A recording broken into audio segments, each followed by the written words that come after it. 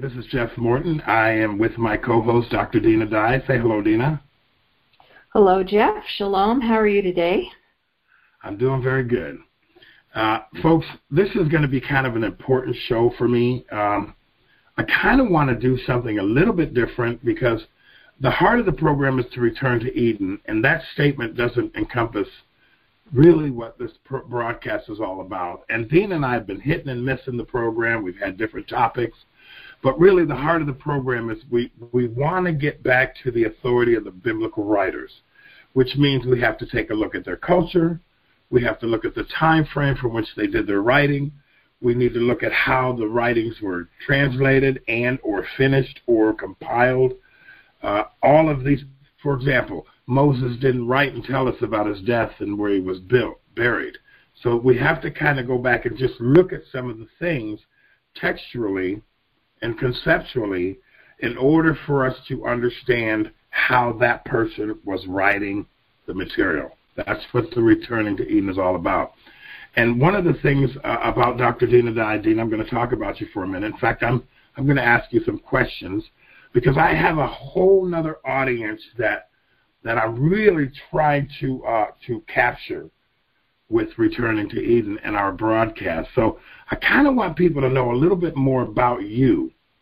So if it's okay with you, before we get on our subject matter, we're going to be talking about what did Jesus mean or Yeshua mean, and Dina's done a 10-part series on it, really coming out of the book of Matthew, and we're going to talk a lot about that during the broadcast. But I want to ask you, Dina, if it's okay, some questions about maybe even a little personal about your experiences having been raised up in a conservative Jewish home in Canada without Jesus as a backdrop to everything you've learned. In fact, that's one of my questions. You were raised in a conservative Jewish home. I have that right, correct? That is correct, yes. Okay, and there was no talk about Jesus in the cross and all of these things as part of your identity to your culture when you were growing up? Well, technically correct, but there is an influence that is important, so which I need to explain. So yes, in Ottawa, Canada, back in the 50s and 60s, was a very tight Jewish community. Everybody really knew everybody. My whole family was there. And we attended synagogue to a degree and certainly celebrated the high holidays, especially Passover we always had at my grandmother's house, and Sukkot, Feast of Tabernacles, was a special festival that we held at the synagogue. I went to Hebrew school, so I learned the prayers. I learned Hebrew long about in the 6 to 10 age group. And I attended an Orthodox Jewish summer camp every year. So even though we lived outside the city, we weren't downtown, I did reconnect with my Jewish friends every summer. And I'd be there for 8 weeks. So it was an Orthodox camp. We kept kosher, and we celebrated Shabbat. That was sort of the environment. However, my family had moved, as I said, outside the city into a predominantly Gentile neighborhood in which I was the only Jew in the neighborhood.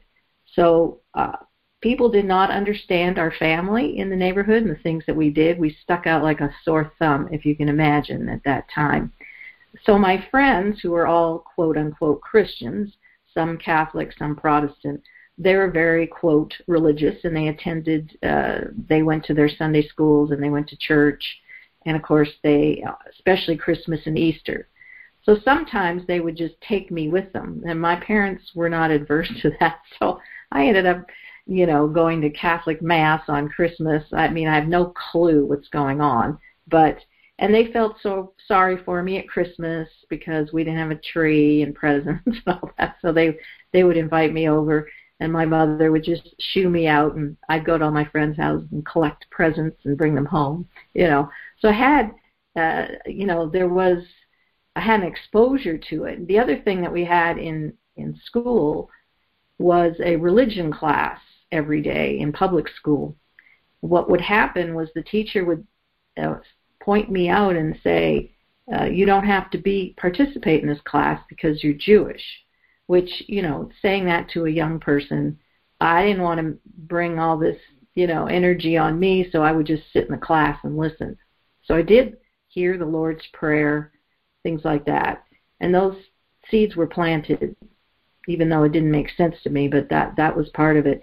Did experience, living in that environment, we did experience some persecution. I was marginalized in a variety of ways. For a young person, you don't really understand what's going on, but when your whole class is invited to an event, but you're left out, you don't really understand why. But a lot of it had to do with the fact that we were different and we were Jewish in that environment. So my entire community, my school, there was never any Jewish people until I was much older and in high school. So again, people didn't understand our family. So I did have exposure to it. It wasn't like a complete vacuum. But in my home, my father went off to serve in World War II when he was 15 and experienced the horrors of that. He grew up in the Jewish ghetto in Montreal, so he was persecuted virtually every day of his life and beat up for being a Jew. He ended up involved in the Italian campaign in Italy, and he was part of the rescue of Dunkirk. He drove ambulances in Europe, in Belgium, and Holland. So he came home pretty well with, PTSD, shell-shocked at what he'd seen. And so he was really pretty emotionally MIA as a father.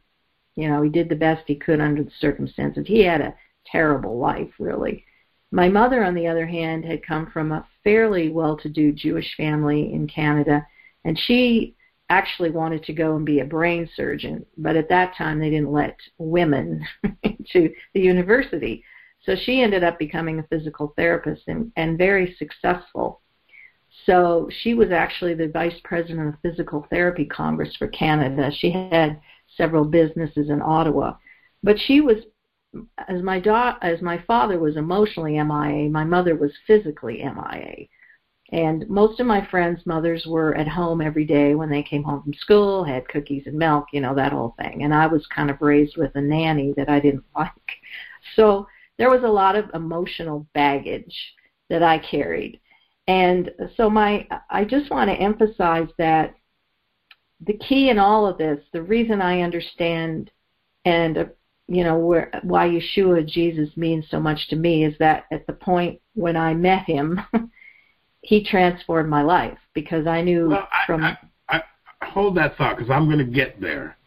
But I want to stay where we are for just a moment, because I think it's important for people to know you in the way that I know you. And there's certain parts of your background and your childhood, things that we've never talked about. For example, a lot of what I'm hearing today. But now, as you were dealing in the Christian world, the Catholic, the Protestants, and every other denomination that exists, perhaps, you also were learning your quote-unquote ancestral heritage as a Jewish girl. And it was just you and your sister, is that correct? Yeah, I'm 8 years older than my sister. So when I was younger, my parents were very involved in the synagogue and the community. But as I got older and my sister came along and my mother became more involved in her business, they were less and less involved in the Jewish community and attending synagogue regularly. So I had the benefit in those early years, up to about 10 years old, of being immersed in that in a way my sister wasn't. And she doesn't have the connection. Well, she didn't have the connection that I did to the Jewish community, except going to camp. She didn't attend Hebrew school or anything like that. So it was that moment in time for me in which the Father grounded me in my early years in everything and all things Jewish. Which would not have included the cross, if you will, or a lot of the theological exegesis that we've come to know as part of the Christian motif, if you will. You didn't have any of that. Nothing. No, nothing. So, okay. I always knew, well, Yahweh, God, however you want to address him, I always knew him from, I don't even remember, I always talked to him. I always knew him from my earliest memories. So then you go through your teenage years. You end up, chasing after, as you put it, and I'm going to paraphrase, crystals and New Age theology and a whole bunch of different things, which was kind of common for a lot of Jewish people to do when they, the American kid, he leaves the church as soon as he hits 18. For you, it was, okay, I'm done. I'm going to go skiing and I'm going to traverse. And you were basically a hippie, a self-described hippie, as you've talked to me about it. But then you shared with me the story about having gone on a ski trip, and you ended up somehow in Israel, and you met Messiah Jesus. That's kind of where from that not moment. Quite. Well, go ahead. I'll let you tell the story. So in my high school years, I mean, your typical Jew seems to have a giant hole in there looking for the truth, and I was just one more. And I got very involved in the New Age movement. Of course, this is the dawn of the hippie movement, so I merrily jumped into all of that and won't go into detail there. And at some point decided I lived in Ottawa, did not want to be there anymore because it's a civil servant city. I'm like, I cannot relate to these people. And basically went over to Europe. I lived in Europe in the Middle East for about 5 years. I lived out of a 14-pound backpack and just traveled all around. This is the late 70s when you could actually do that sort of thing. And I did work in a ski area for a season. And after that, as part of the package, I was able to fly to Israel. So I don't remember, 74 it was. It was after the Yom Kippur War. I ended up going to Israel for about 4 or 5 months and lived there. Now, I met a man from Holland who was a Christian, and he was really one of the first, actual Christians. Because growing up, everybody just went to church because their parents went to church. They didn't try to proselytize me or convert me or tell me anything about Yeshua or Jesus, nothing. But this guy did. And so I was very fascinated by that. We spent some time in Jerusalem and, walked the Stations of the Cross. And, I learned a lot. That nothing I actually knew before. But those seeds were planted. It wasn't until later, and I'm not going to go into the whole story, but I ended up in Taos, New Mexico, via San Francisco, via an earthquake in Guatemala. So I do have that story on my homepage, on my website, free story. I think it's called a Now for Something Different or Now for a Laugh, because I tell my whole story, because it's quite detailed. But I do end up in Taos, and I do end up, believe it or not, in a aura balancing center, for the New Age world. But anyways, to make a long story short, the guy told me, waving a crystal, that in my former life, because he believed in reincarnation, that I was a disciple of Yeshua in Israel. So that got me all excited. I'm like, well, that's cool. And then I began to read a bunch of books, the life of Paul and Peter and stuff like that. And then I read the Bible. I was living with a friend of mine. She had gone to YWAM in Hawaii and been transformed, came home, and I read the entire Bible cover to cover in about a week. And when I got to the story of the woman caught in the act of adultery and Yeshua's response, it absolutely blew my mind. You have to understand, I had never read the New Testament. Zero, nada, nothing.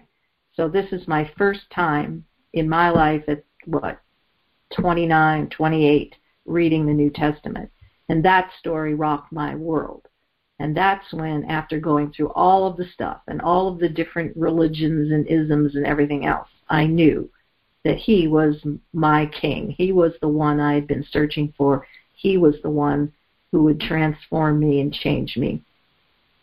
But you didn't, and I'm going to take a little brevity here. You didn't realize that and become a Christian. How did that work? When you early on, you said to me once. Let me just say this. Okay. You said to me once when you read the New Testament, you went, "This is Jewish." That's what you said to me. So go ahead. I'd like you to elaborate on that. So as I read the New Testament, I mean, it wasn't, in some sense, wasn't really any different than the Old Testament to me. The language was similar. It made sense. At that point, I didn't know very much.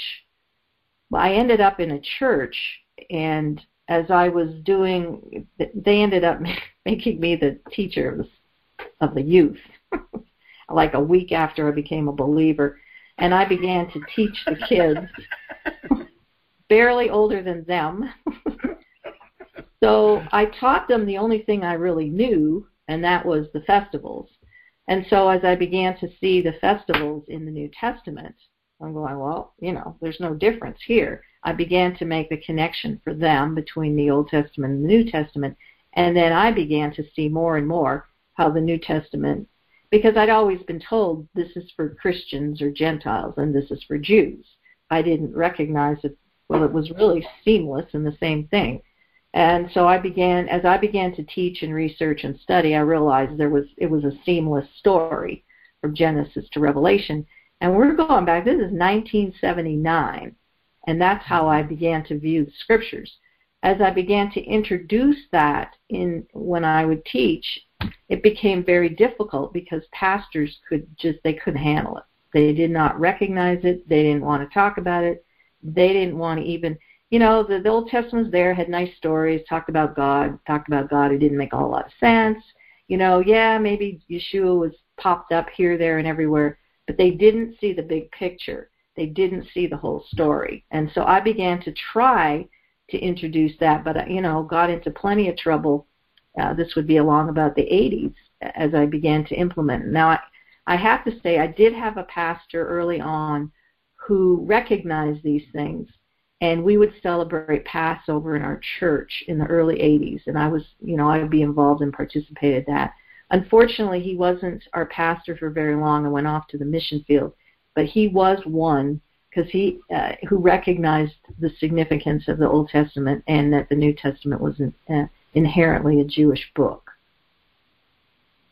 Okay, so now, I kind of get this, folks. I get this from on several levels, but I wanted to be a little more intimate with Dina for a couple of reasons before we really do get into the conversation about what did Jesus mean or what did Yeshua mean, because I think it's important for people to understand that Dina has a different kind of mindset than most of your average Christians, but also she was able to bridge that and spend the next 40 years teaching and learning and researching far beyond what I would have thought to do, but also you had this Jewish imprint, ancestral heritage from which to work from, not simply a born-again experience, if you will. So when you discovered Jesus, what really happened in your spirit that Christians might not be able to source because they didn't have that Jewish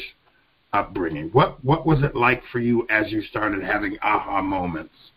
And how did that matter? And why does it matter today that people understand the value of the Old Testament in the way that you have always known it? Well, first I would have to say I was a different person. Whatever happened at that moment, I was transformed, or I like to say now, I was restored. I didn't understand it. I didn't know what it meant, but the hole in the heart was healed. Now, that's not to say, that's just the beginning of the journey when you got to sort through everything.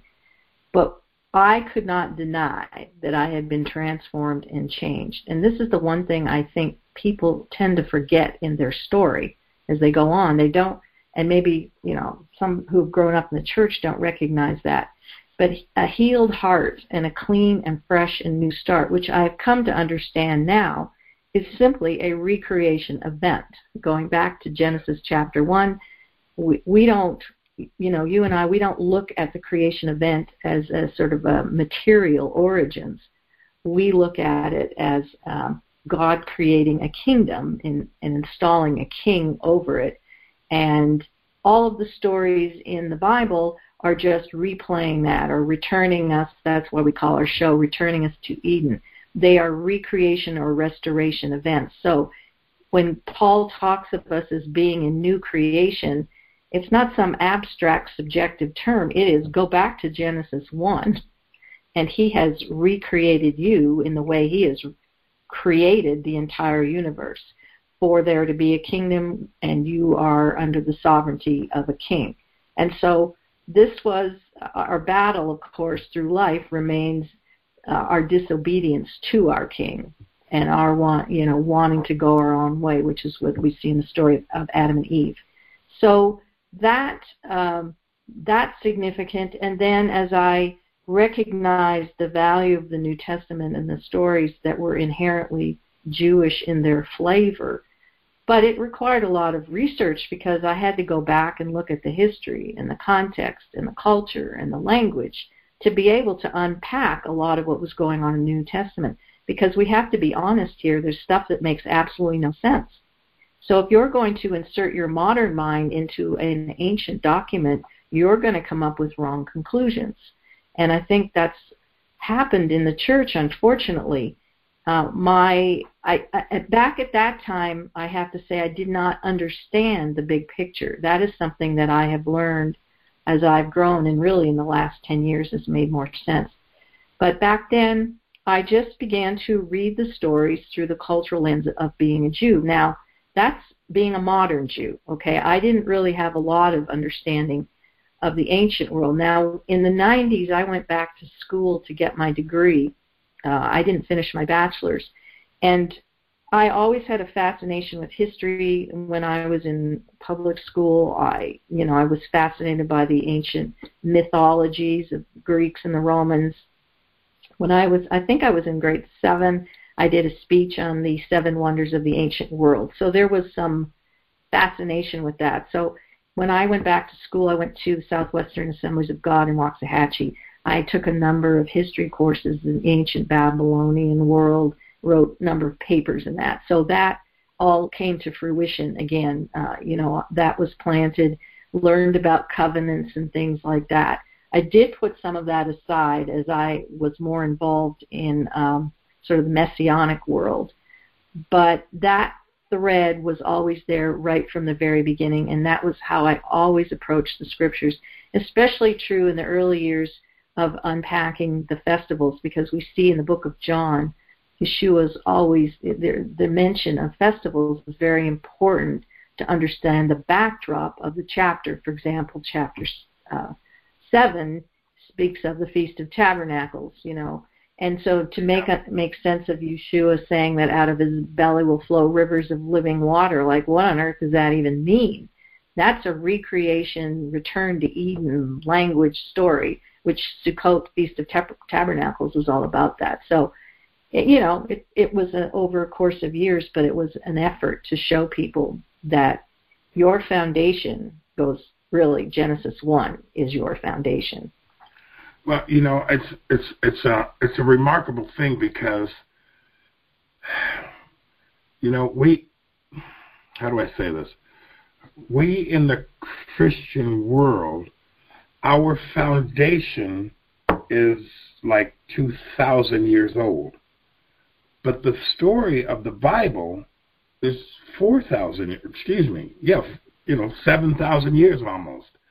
And so we cannot, there's two problems and two biases and two forms of bigotry, in my opinion, when we're talking about this subject. Number one is most of the last 2,000 years has been about a church revelation as opposed to a restoration revelation of the house of Israel. And so when we start getting all of these things intertwined, it becomes the Gospels were about a bunch of Jewish people who gave up their Jewish heritage in order to become born-again Christians. And that's probably, in my opinion, one of the greatest divides that occurred is because we took the Jewish people and we had to make them something better. And so now they became Christians and the story became about the church. Now, I'm not going to spend a lot of time on that, but that is, in essence, what happened. And unfortunately, the scars that are left on the Jewish people are historical. But at the same time, You started teaching about Jesus. And we'll call him Jesus for the benefit of our audience, but I mean his name was Yehoshua or Jesus or Yahshua, and I there's so many groups out there that throw you off their social media page if you don't say the name right. I don't have time for that kind of lunacy, but we do want to give the author back the meaning of the name Yeshua, which means salvation, and so you started teaching about Yeshua. Now, how does a Jewish girl get accepted in the Christian world talking about a Jewish ancestor? And how has that been for you over the course of the last 30, 40 years? Well, I mean, therein lies the problem, because I was summarily removed from a number of churches and positions of authority because of my premise. It was the problem for many, and this happened in the early years in the Jews for Jesus movement and the early Messianic movement, because they became churches and they wanted Jews who came in to basically assimilate into church doctrine. And I continued to push back against that, and that was a big problem, because Yeshua, of course, we know, was Jewish in the land of Israel, surrounded by Jewish people. Nobody seemed to spend any time looking at the historical background of Israel at the time, with the Hellenism influence, with the Roman Empire, with the Herodian dynasty, and with the temple structure. Like, nobody ever looks at any of that, and that all comes to bear on the New Testament. So my journey took me through all of that. So it's not been easy. It's never been easy. And I think we don't have a very good understanding. Well, I know we don't. I grew up in Canada, where at least we had a monarch. So we had some sort of connection. But we in the modern Western world have virtually no understanding of kingdom, kingship, and king. And that's the bottom line. That is the story of the Bible, that God established a kingdom and installed his king to rule over the kingdom. And we've missed it. And the other thing we can't, I mean, it's not possible for us to really do this. We can't see the Hellenistic world that the Gospels were written in, because our world is Christian. Our connection to the Bible is Christian, which didn't apply to any biblical writer anywhere in the biblical text. Right. So we move out of when the Romans come in, destroy the temple. The Jews are scattered to the four corners of the earth, and really, I mean, we have the Bar Kokhba revolt, and really by the 135, we have the formation of a kingdom called Byzantium, and that's our Christian kingdom, really.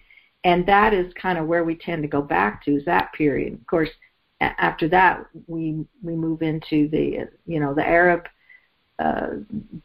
formation, the 600s. I mean, but Byzantium becomes the place. That's the rock. That's the foundation to which Christians go back. And Byzantium has absolutely nothing to do with first century Judaism, and nothing to do. Not to mention Emperor Constantine and the Council of Nicaea. Yeah, that's our period. A lot of people they don't realize that movement was designed, because a lot of the teachings of the Jewish people, that was competitive, and so the idea was to crush that old Jewish stuff and bring in this church age stuff, and that's kind of where this great big giant cloud of anti-Semitism was born.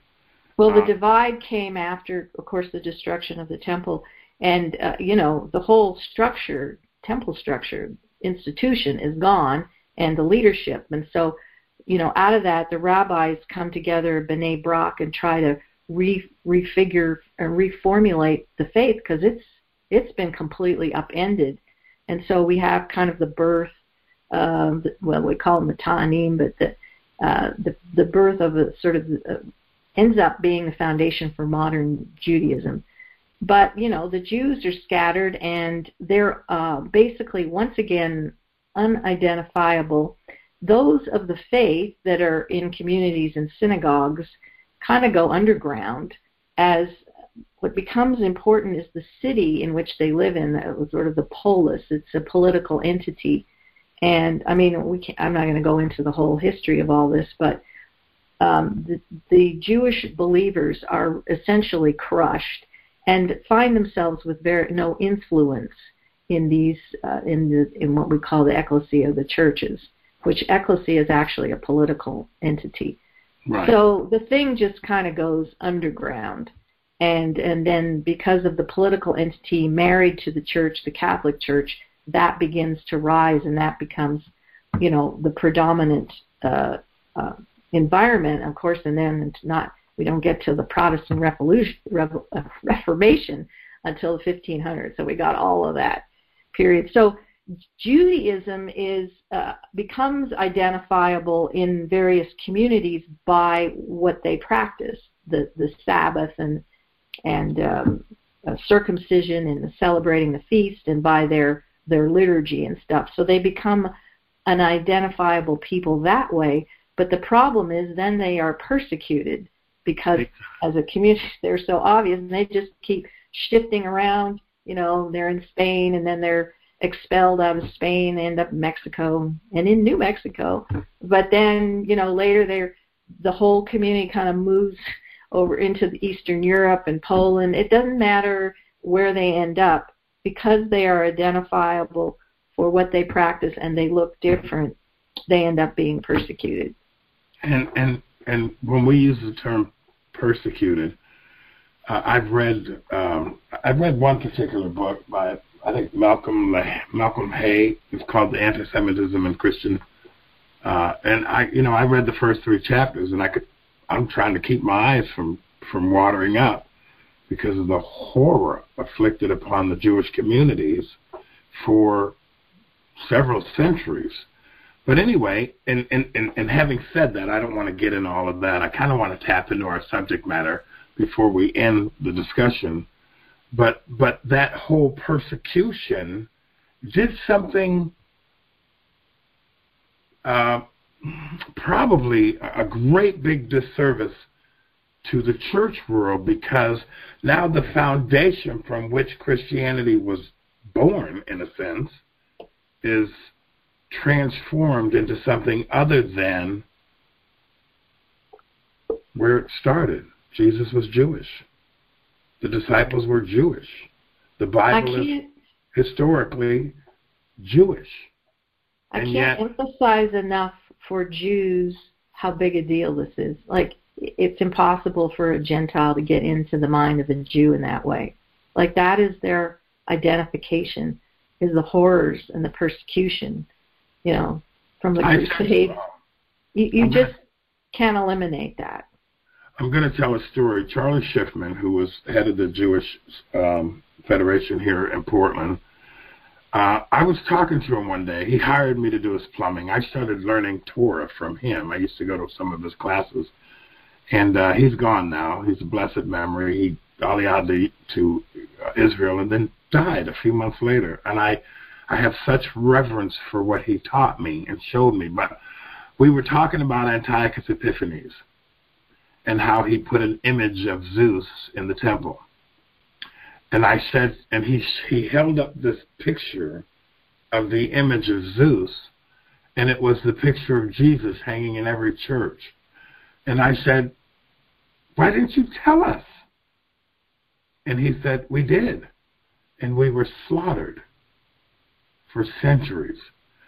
And it crushed my heart to know that in his mind and in the Jewish mindset, the image of Jesus is Antiochus Epiphanes' image of Zeus placed in the temple.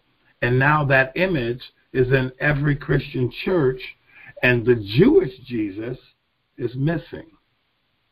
The one who would have been dressed in tallits, the one who would have had the tallits hanging from his garments, the rabbi, the teacher, the most famous human being in all of the world, now looks like an Egyptian. Anyway, We've spent a And little bit of time on it. therein lies the problem, because we are, I think, now this is just me going off on my opinion, but because we have made the creation into a material creation, our focus always ends up on physical things.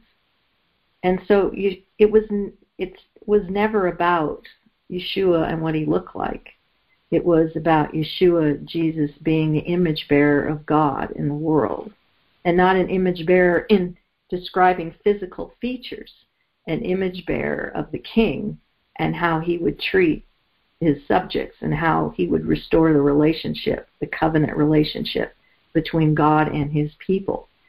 So we get totally locked up, and so now a picture in a church becomes the enemy of the Jewish people. You know what I'm saying? We've totally lost our ability to see the kingdom as image-bearing people going out and taking the message of the kingdom to bring restoration and healing and deliverance and all these things.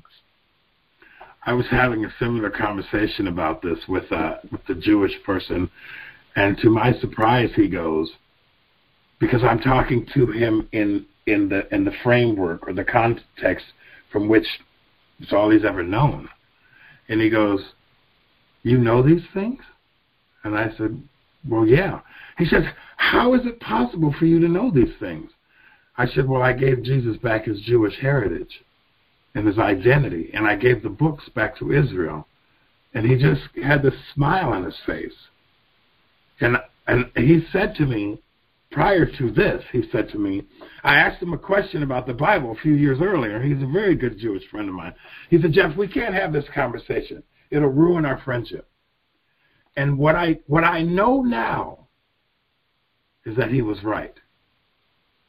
It would have, because the concept that I was bringing to the discussion is one that has murdered his ancestral line.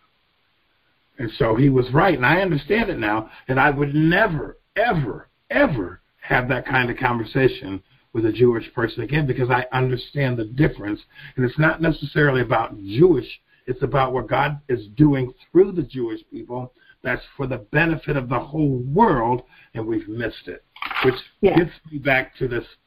I don't know how long we've been going, but folks, the reason why I'm having this discussion with my friend Dr. Dina Dine, we've had these discussions several times, because I get what she's talking about, and I get it on two different levels, maybe even possibly three.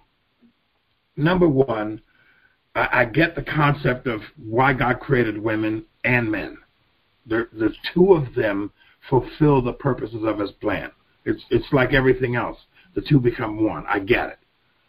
But in Dina's situation, she's been reverberating around the Christian world for the last 40 years as a Jewish woman.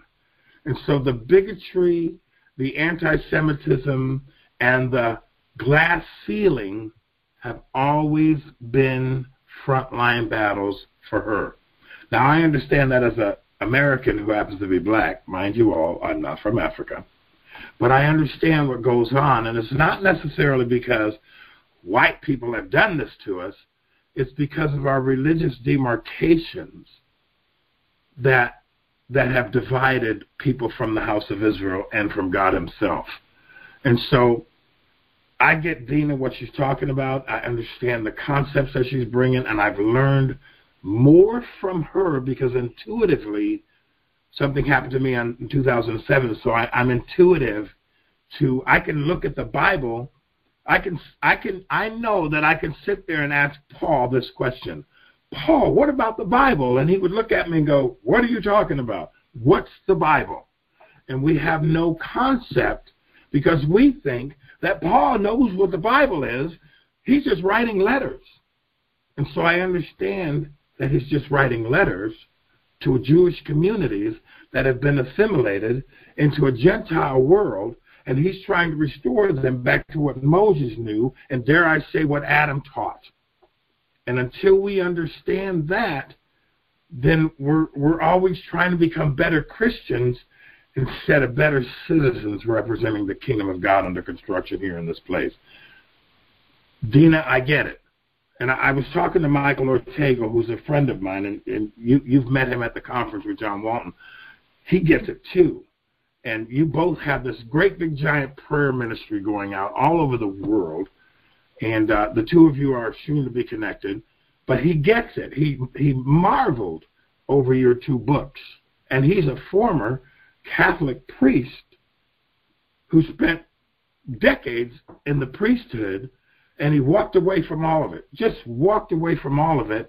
And now he and I had the great privilege of sitting across the table having dinner, and I began to show him the festivals, and I began to show him a little bit of the Hebraic reality of the Bible, and our friendship has just blossomed.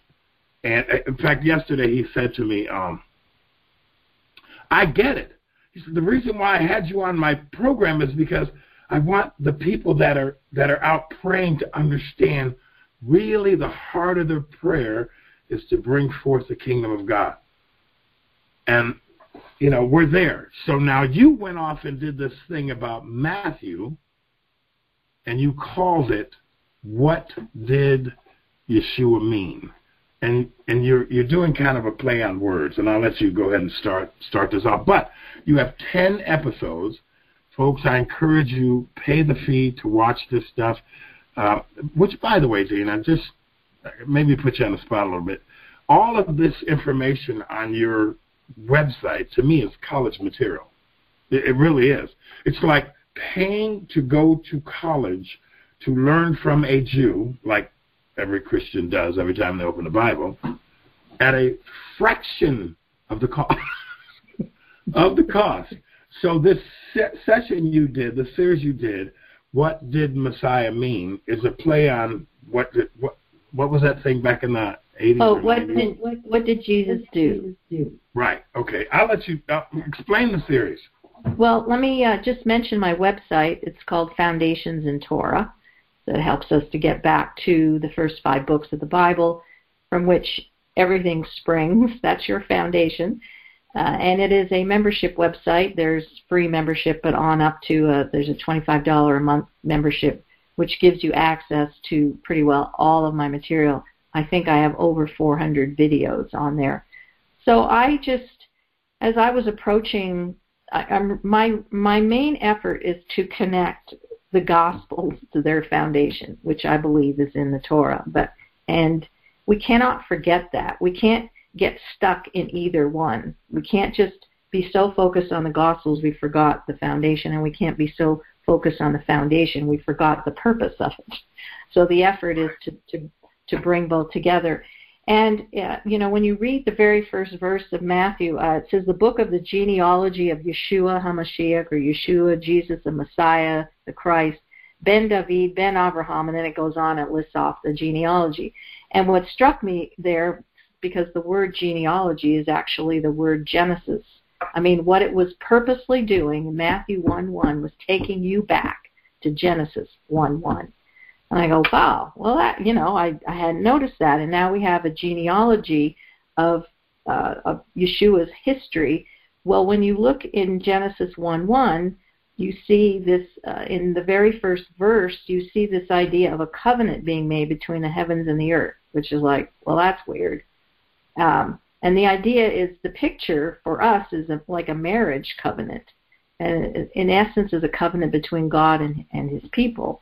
And then when you go down into chapter 2, it'll say, these are the toldot of the heavens and the earth when they were created in all their array, or when they were finished, completed in all their host, whatever. And you're going, when you look at when you see this is the history or the account, you don't think much of it, but the Hebrew word toldot means to bring forth life or to produce progeny. And I'm going, what on earth? How do you produce life or you know, children from the heavens and the earth coming together? Like, that didn't make any sense to me. And as I put these two together, I realized that they were the same. They're saying the same thing. That Genesis 1 was saying exactly the same thing as Matthew chapter 1. So now I'm going, okay, I took what would Jesus do, and I turned it into what did Yeshua or Jesus mean? Like, what on earth? What does this even mean? And so I lined up the beginning with the book of Matthew.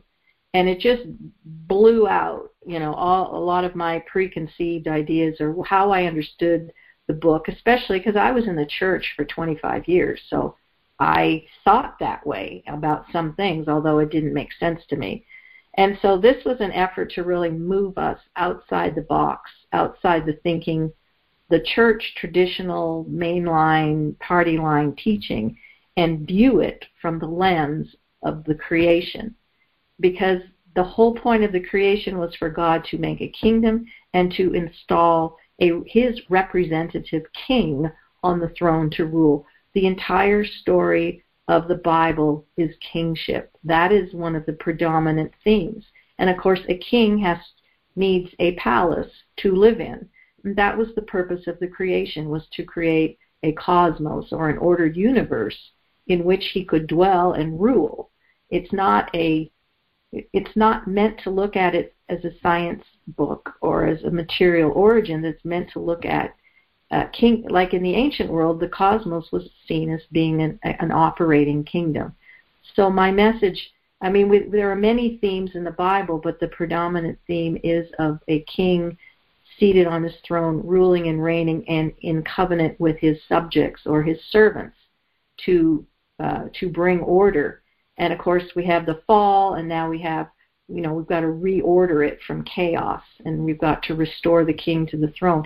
This is why we have the genealogy of Yeshua from Adam to second Adam, because it takes us through the line of the king. So with that lens, the idea of the Exodus was coming out of, being enslaved under King Pharaoh and being released, set free, and delivered through the sea to the mountain, to where God could rebuild his cosmos, if you will, in the tabernacle. Moses, his king, could receive the governing documents and present it to the children so that they could restore order in their society, in their environment, as government.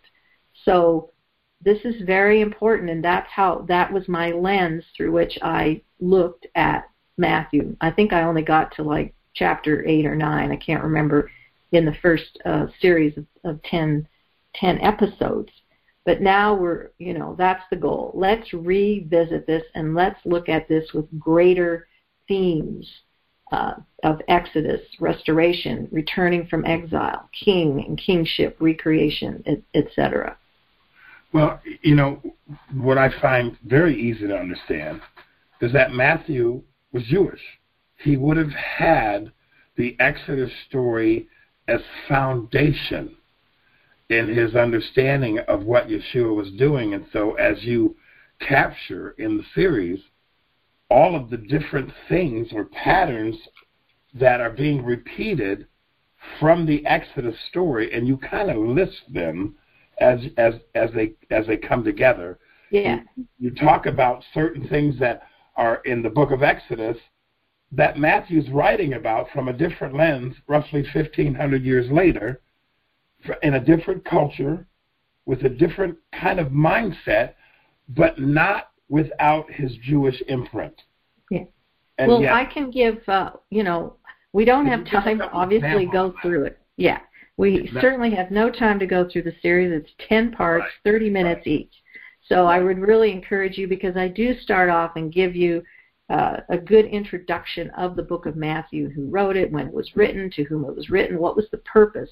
He was in making an effort to try to keep the Jewish Gentile world together so that it didn't divide and separate, and that was the purpose of the book, to keep that community.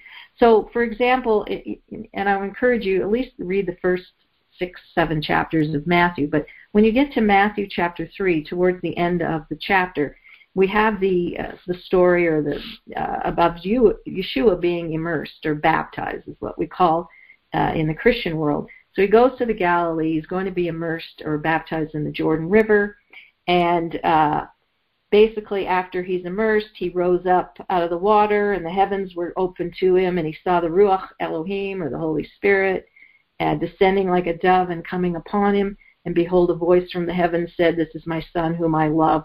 With him I am well pleased." So in the series, I'm showing you that Yeshua is simply a representative of the collective world of the Israelite people. He is, in fact, Israel. What he does is what Israel did. So this imagery here is of Israel coming out of Egypt and going through the sea and being immersed, if you will, baptized in the sea, and then coming into the wilderness to build the tabernacle. This event is very much a kingship event, because the language here, "This is my son whom I love, in him I am pleased," was what we would call in the ancient Mesopotamian world sort of an adoption event.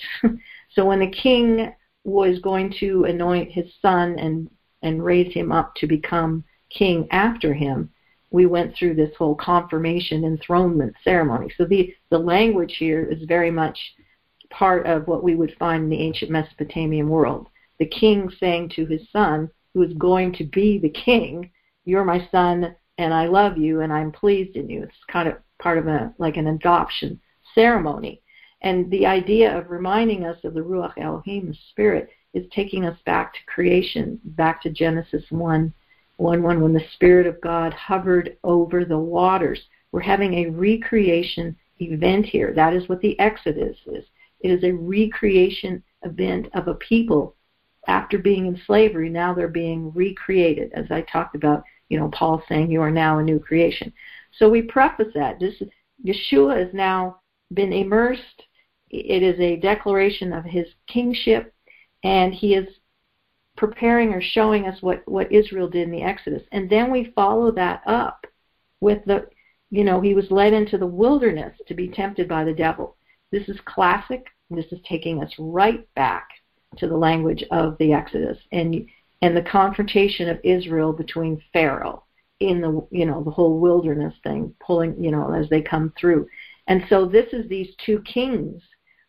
It's Israel versus Pharaoh, and now in this environment, Yeshua versus the devil, but likely the devil in that period would have been Caesar, that he had the same. So remember, the Pharaoh, he was identified with the serpent and with the devil because he had the uraeus, the serpent, on his crown, his thing that he wore. And so if a Jew reading this would go, "Oh my goodness, this is the same picture and pattern that we have of the wilderness and of Israel defeating Pharaoh and his minions in the sea." Okay, so I want to insert something here. What she just said, folks, is key, because when Matthew's writing this, he's restoring something to the mind of the Jewish person of his time, and or he doesn't have to explain it, because they would have connected this whole situation to the same exact events that happened out of the Exodus. It's part of their history. It's not a new story that he's talking. It's not an abstract story that he's teaching. It's part of the history of Israel, and he's using a language 1,500 years later with concepts that are in a Hellenistic world full of Gentiles to remind the Jewish people that Jesus is literally representing the nation of Israel. And I got to insert this. I had a dream. I put it on my David and Goliath video. And in that dream, this great, big, powerful voice, but it spoke to me, and it sounded like it was like we were underwater. It sounded garbled. And it was like two rolled out scrolls that were rolling down. One of them said Yeshua, and the other one said Israel. And on these scrolls it said, "Was I not born?" And both Messiah Yeshua was born into the earth, and the nation of Israel was born into the earth. Was I not ridiculed? Israel was ridiculed. Jesus was ridiculed. Was I not persecuted? He was persecuted. And by the way, he was persecuted by political leaders, and so was Israel. He was slaughtered, and so was Israel. He was resurrected, and so was Israel. He's returning to the place of his dwelling, which is why this earth exists in the first place, and so is Israel. And I saw this parallel, and I'm going, oh my God, the Lord is literally working out the history of Israel in front of all of us. If we could just give the scriptures back to Israel, it becomes panoramic. And I saw that. I woke up from that dream like jumped out of bed. I wrote it all down. I've got a DVD around here somewhere. But I began to see that if you remove Israel from the picture, then you can only see, in my language, a golden calf from Egypt, as opposed to the purposes that God placed a king into creation. Go ahead. I mean, amen, well said. I couldn't have said it better myself. We have got to understand that Yeshua, Jesus, he's not even just the representative of Israel. He is playing out Israel's story through the Exodus in the Gospels. Or reverse, or vice versa. Israel playing out its story. Yeah. No question. So I would encourage people to go back and reread the Gospels with the whole Exodus mindset. I mean, there's a reason that Yeshua came and died at Passover. Like, it would have made more sense if he died at Yom Kippur, right, and been the Yom Kippur offering. But yet, the time was chosen as Passover because that was the completion or the deliverance or the release, the jubilee, if you will, of the time. This is very important. And this is one of the other things that we mention in Isaiah, because we argue endlessly. Isaiah 40 to 56, we call them the servant passages, and we argue over whether the servant is referring to the Messiah, Yeshua the King, or if they're referring to Israel. Well, the answer is yes, because it's both. Right. They're bound together, and they're replaying each other's story. And that's why the bottom line of the scriptures, in my opinion, has to do with basically two entities, Israel and the Gentiles, or Israel and the nations. Those are our two. And so Israel was sent to restore the nations to God. Yes. And we have to understand, and hopefully people, you'll glean this as you go and you get the series and you listen to it, but you have to understand that his initiation to do this started with a guy named Adam. So the covenant system that God is using in order to restore mankind to what he is doing starts with Adam and ends with Messiah Jesus. And it's the same story being repeated over and over and over and over again. But if your grounding is anti-Semitic and your bigotry is based on what we've learned or incorporated into the story over the last 2,000 years, you miss the big picture. So, Dina, we're really long on the program. Yeah. Dina and I have discussed about doing more of these and being more consistent. Well, I would like to, maybe we'll do another program, and then we can dive a little more into what did Yeshua mean. We'll just look at this as an introduction. I would just like to just say that the creation is about the birth of the kingdom. It is not about the birth of science. Amen. Amen. And by the way, Moses, they might have had a scientific mind, but their world was mythological, so they leaned more on the mythology as opposed to science, because, let's face it, folks, Moses wouldn't have a clue what the Hubble spaceship was. And that has to be a part of our understanding when we read the Bible. But anyway, Dina, we're really long on the program. I think, tell folks how they can get the series and where they can go for it and how much it costs, and if you could. Yeah, there's two ways. You can go to Israel TV Network.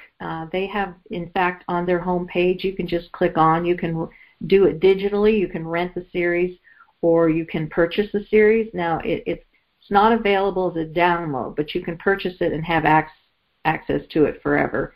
You can go to my website and become a member, and you can listen to it that way. You can also go to my website, to the marketplace, and you can purchase the DVD. So you have 4 different mechanisms. IsraelTV.com, that's pretty easy, or just, DuckDuckGo, Israel TV Network, or go to my website, FoundationsInTorah.com, and you can purchase the series there. And, like I said, digitally or DVD or whatever you want. And,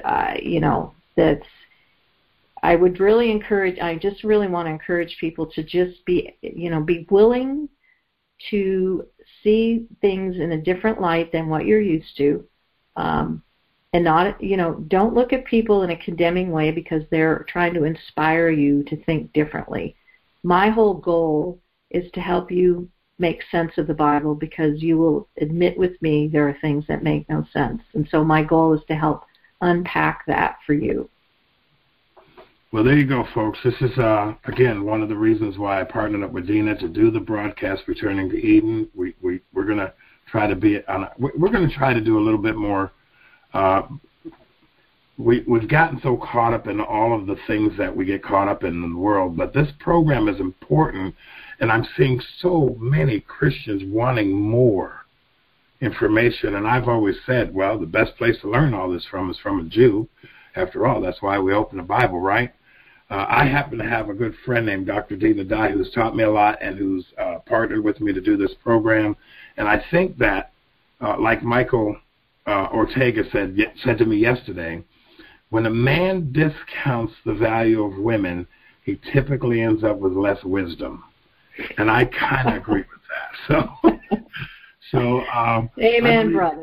I believe men are the hands that build the house, and women are the wisdom that make it intelligent. And I think without the two working together, you can't have the kingdom of God in the earth. And I think God knew that better than all of us. So, Dina, I appreciate you very much on the program. I'm glad we were able to do this. I'll get this thing edited and get it posted, and I'll send you the link, and please spread it all over the place, which, by the way, I'm putting your stuff all over a lot of other different websites because I'm no longer on Facebook. You said something, and I want to say this before I go. You said sin. If we look at sin and the way that it hurts us, then it becomes not just an emotional thing, but another tyrannical government enslaving us. I got that. Sin is being under the slavery of a tyrannical adversity, which we're going to talk about next time on the show. Okay, sounds good. All right, God bless you. Have a great day, and thank you for joining me today. And we'll do this. I want to do another one of these next weekend if possible. That might not be possible, but my brother's coming. So I don't know. We'll see. Okay? All right. Sounds good. Folks, thank you for joining us. Have a great Sunday, everybody. Bye-bye.